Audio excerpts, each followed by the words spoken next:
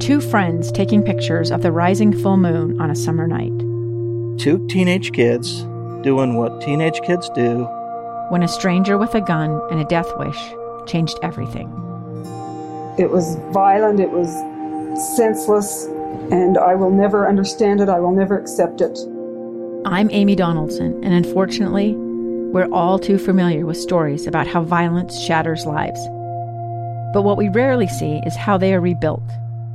In a new podcast, The Letter, we relive tragedy, but only so we can hear the rest of the story. The struggle to reclaim lives, the realities of grief, and the possibilities of forgiveness. I believe in miracles. Sometimes I thought, there are no miracles. Yeah, there are, and this is a big one. Follow The Letter at theletterpodcast.com or wherever you get your podcasts. Inside Sources. Inside Sources.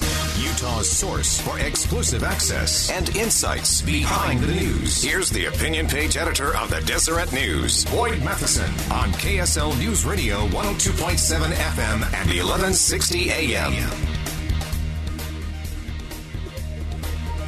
Welcome back, everyone, to Inside Sources here on KSL News Radio. I am Boyd Matheson, opinion editor at the Deseret News. Great to be with you today. And as I mentioned before the break, we've got two very special guests in studio today. Chris Peterson, Democratic candidate for governor, and the Lieutenant Governor, Republican candidate for governor. That's a really hard thing to say, Spencer, but we'll keep rolling with that. You're here for a really interesting reason. I was going to start with our Let's Get Ready to Rumble music, but today is not that day. And so I want to play just a little bit of a new public service announcement where both of these fine gentlemen are playing a significant part. I'm Chris Peterson. And I'm Spencer Cox. We are currently in the final days of campaigning against each other to be your next governor. And while I think you should vote for me... Yeah, but really you should vote for me. There are some things we both agree on. We can debate issues without degrading each other's character. We can disagree without hating each other. And win or lose in Utah, we work together. So let's show the country that there's a better way. My name's Chris Peterson. And I'm Spencer Cox. And we approve this message. All right, that is unlike any political ad you are going to hear anywhere in the United States of America for the next 13 days. But we're very grateful to have both of these fine gentlemen and candidates for governor in studio with us today. We are socially distanced. We have separate booths going on. But Chris, let me start with you. Give us a little backstory here. How did this all come about?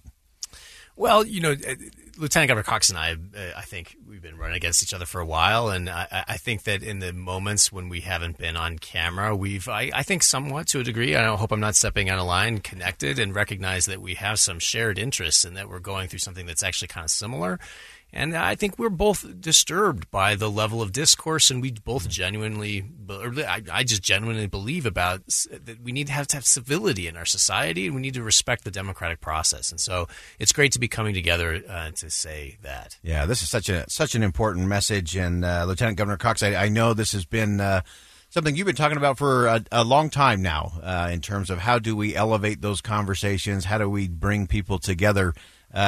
Tell us about how this did really roll together and what was actually rolled out today. Yeah, well, Boyd, you and I have had these conversations for a long time, and it's a big deal. By the way, we are socially distanced. I feel like I'm at the kids' table at Thanksgiving. It's great.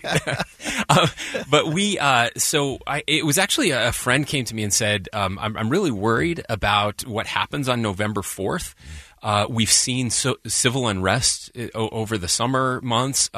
We have, we have the president not saying what's going to happen after the election, and I think people are really nervous that no matter who wins, there could be civil unrest and rioting and protests and those types of things. And so I knew that Chris had similar feelings to me, and so we struck up a conversation and kind of would it be crazy if we did something like this? And we both thought it was worth trying. If we could show that Utah could be different on November 4th, no matter who wins, whether President Trump wins or Vice President Biden wins, if Utah responded in a different way than the rest of the country, that would be momentous. Yeah, and I think just having those those conversations in a different way. The debates that the two of you have had over the course of this campaign have all been very civil. And it's not about a kumbaya moment. This is not about group hugs, because the country and the state is always at its best when we have big ideas, differing opinions, but elevated conversations on that. And I think you both have demonstrated that over the course of this campaign. I was actually, this is the geek part of me, I was watching the 1960 debate, was not there live, but it was really interesting. And at one moment in that debate, then Senator Kennedy really blistered Richard Nixon on a couple of things where they disagreed. And the moderator asked Richard Nixon, would you like a chance to give a rebuttal to what the senator just said? And he started his rebuttal, which was the first rebuttal ever on TV, by saying, the senator and I agree on the vast majority of the elements of this issue. We disagree on some. And then he went from there. And I thought that was just an interesting way to do it. And I appreciate the way both of you have said, hey, let's talk, because that is where things start. So, Chris, let me go back to you in terms of this civility and raising the stakes. What else do we need to do in the state of Utah, not just to have kumbaya moments, but to disagree better? Well, we need to make sure that we're not dismissing our opponents because of their tribal identity, their party. We have to actually engage on policy and the policy proposals. It's not about this. Nothing in this campaign is about Spencer. It's not about me. It's about serving the public and trying to correct problems in our society. And it's a lot easier to get involved in the tit for tat, the insults, the back and forth. Who does that person talk to? That sort of stuff. It's alluring, but ultimately it's self-defeating. What we have to do is fix problems, and that requires us to talk about substantive policies and then work together to achieve results. That's what this is about. Yeah, and to you, Spencer. As you look at it, we've entered officially, I think, with 13 days to go. We're into silly season, especially at the national level and many times at the statewide level. What else do we need to do individually? What's the responsibility to combat silly season and make sure we don't get into the tribalism that Chris is talking about? Well, it feels like we've been in silly season for at least 4 years and maybe longer. I mean, you go back to that debate. The big takeaway from that debate was Richard Nixon was sweating a little bit. That was the crazy thing that happened, right? And you look at this last presidential debate, and any snippet of that is the craziest thing that has ever happened in debates, right? And so I think what we as individuals have to do, and this is critical because our elected officials are just a reflection of us. If we're waiting for elected officials to behave the right way, we're doing it wrong. They behave that way because it kind of works. Mm-hmm. And so the way we do it differently is, first of all, stop watching cable TV news, stop watching Fox News, stop watching MSNBC. I did it 7 years ago. It's the best thing Good life decision choice, I made.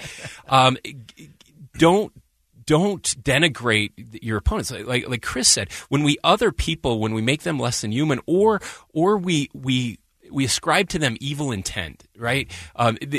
Chris and I have vastly different beliefs on lots of things. We agree on lots of things, but different beliefs on things. But I don't question his motive. I don't think he's an evil person. He just has a different way of solving the same problems.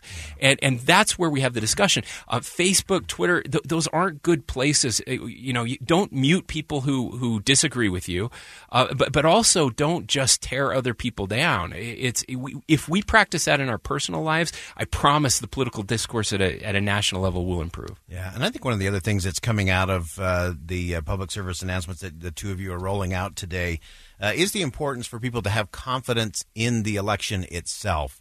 It's a time when confidence in government and in institutions in general have been waning. Let me start with you first on this one, Spencer, in terms of what do we need to do to make sure that Utah's doing well, but what else do we need to do to make sure everyone can have confidence in the election process?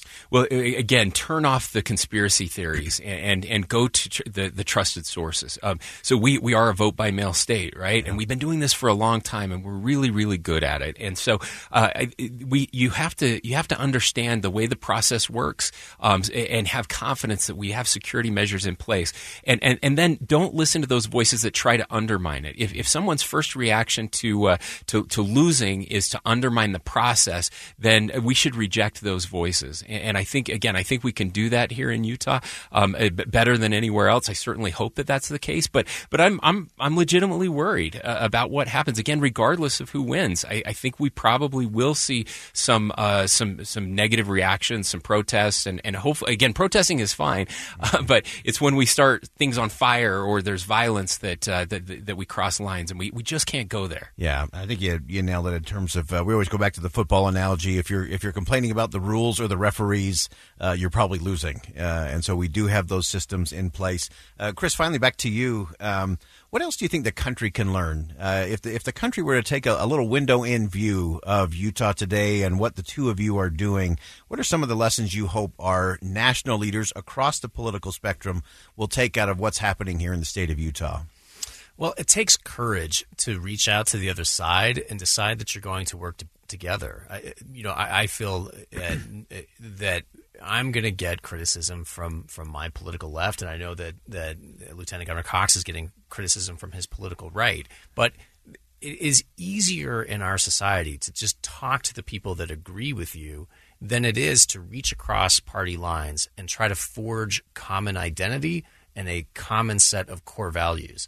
And that's part of what this public service announcement is all about. And that's not to say that we agree about everything. We have sharp disagreements that we've been fighting about throughout. Well, not fighting's the wrong word. We've been sharply disagreeing throughout this entire campaign. And I want to talk about those too. So have me back tomorrow and we can talk about payday loans and COVID response and health insurance. But today, Spencer Cox is a decent man. He has honorable intentions. If he wins this election, I support him as my governor, and I'll try to do everything I can to give him good advice and participation should I ever be called upon to do so. And we need our national leaders to do the same thing. We have to count up all the votes, have a peaceful transition of power if that's in order, and move forward in shared common purpose as one nation. Yeah, so good. I just from our some of our listeners on our Newsmaker text line from Utah Community Credit Union, new ad with these candidates for governor is amazing. Another texter said, "I love this gentleman, very inspiring and hopeful. Thank you,"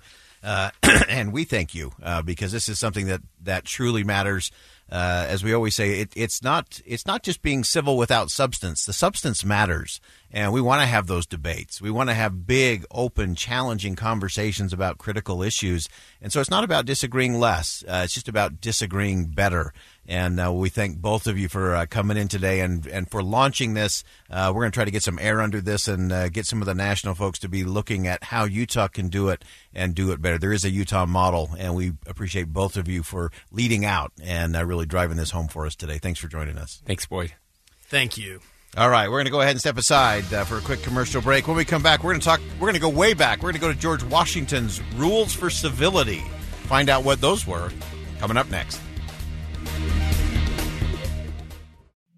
2 years ago, Americans watched in horror as a crisis unfolded at the Kabul airport.